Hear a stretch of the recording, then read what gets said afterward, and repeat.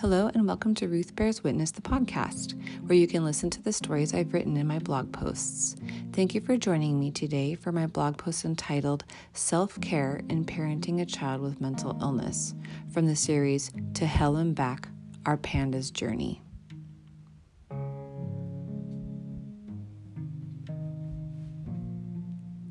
I have stepped out into the light, having trudged through the fog of parenting a child with significant, untreated, and/or misdiagnosed mental illness for 10 years now. This is because of a lack of mental health resources, not for lack of effort in trying. After battling through this past year in the midst of the worst I have ever seen, I've learned some powerful truths, and in accepting them, I find light. As I rediscovered my role in my daughter's distraught life, it felt as though that vessel that holds all my heartache, that tender, achy place just behind your sternum, just completely shattered. I reached my limit for heartbreak, and then I found myself bouncing back. Through this past year, there just weren't enough glasses of wine, bubble baths, or coloring books to ease this constant state of crisis.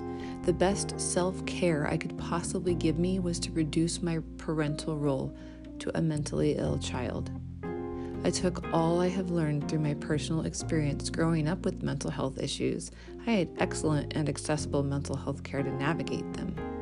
My professional experience and training as a disability accommodation specialist for 5 years, and foster parenting. I gave myself some grace and some distance from this past year with Layla, and I've learned some things that might be helpful for others in similar situations for their own self-care. Number 1, people with significant mental illness still have brains that rationalize, but not the way you think. From a young age, we are taught to reason and rationalize, so the brain will try. And when the brain feels intense emotion, it needs a reason for those emotions. The problem with depression is that there isn't a reason or circumstance for those feelings to attach to. It's a chemical imbalance. Nothing in the environment is causing the pain. It's just there because the brain is producing too much or too little of some chemical or hormone. The rational brain doesn't know that. As a result, that person's closest relationships often suffer the most. They very often believe you are to blame in some way, so you undergo a lot of bizarre accusations and abuse. Understanding this helps us not to take the accusations personally, but it still wears us out. Number 2, I am not the cause of my child's suffering. It is truly not my fault that her chemicals are imbalanced. I did not cause this problem. Her reality and that of the rest of the world are not the same, so she honestly believed the terrible things she accused me of. But once I realized that I didn't have to accept the accusations or reason with her, I looked right into her eye and said, I do not accept that. I am not in charge of your happiness or your pain. I've done everything I can to help you get what you need, and I love you. You will not put that burden on me, and I will not accept it.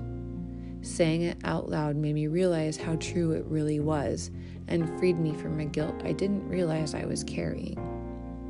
Number 3, my child's mental illness is not a reflection of me or my parenting skills.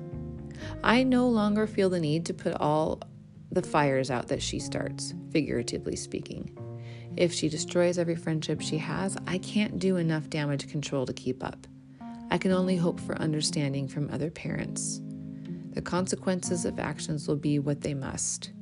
So mostly I have to take preemptive action where it is possible, like no social media or sleepovers, etc.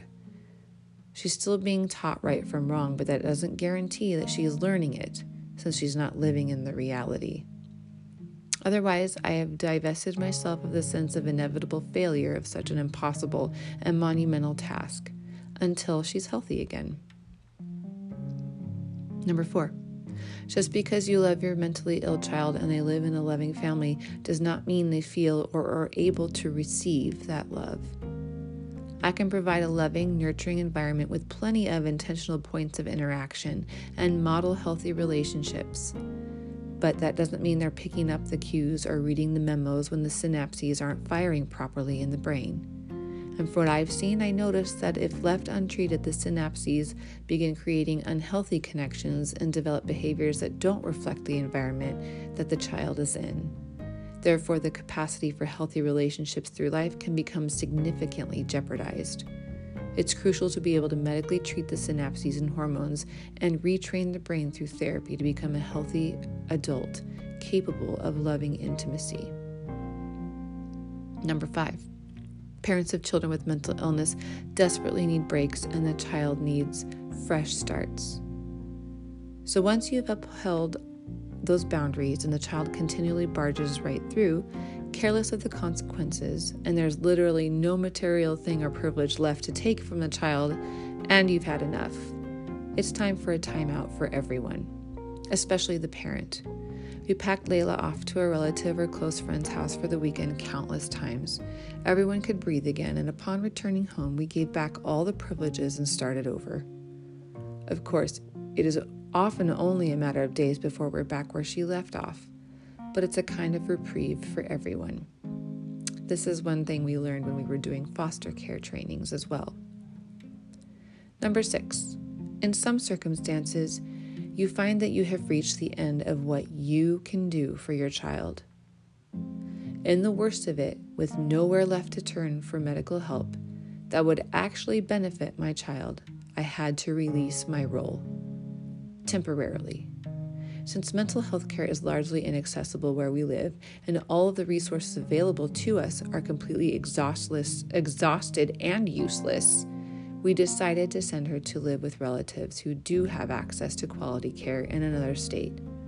Once we made the decision, I told her, I can't provide you with the medical help you need where we live. I can't parent you when you are so medically unstable.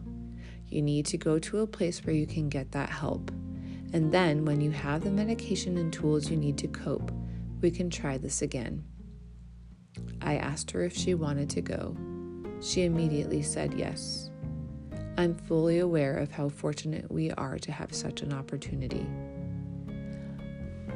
I know that I have done everything in my power to help my child. I no longer have to hold myself responsible for things that are not mine. I can let go. I am able to heal now. I can be a friend to my friends again. My sense of humor is returning. My other children feel safe, loved, and stable. And someday very soon, after she's properly diagnosed and with the proper course of treatment, I believe she will return home and become a strong, capable adult with fulfilling and loving relationships. She's already on the right track and she is healing, so I have hope for her again. Light. To hear or read more Ruth Bears Witness stories, please visit ruthbearswitness.wordpress.com. Thanks for joining me today. Take care and God bless.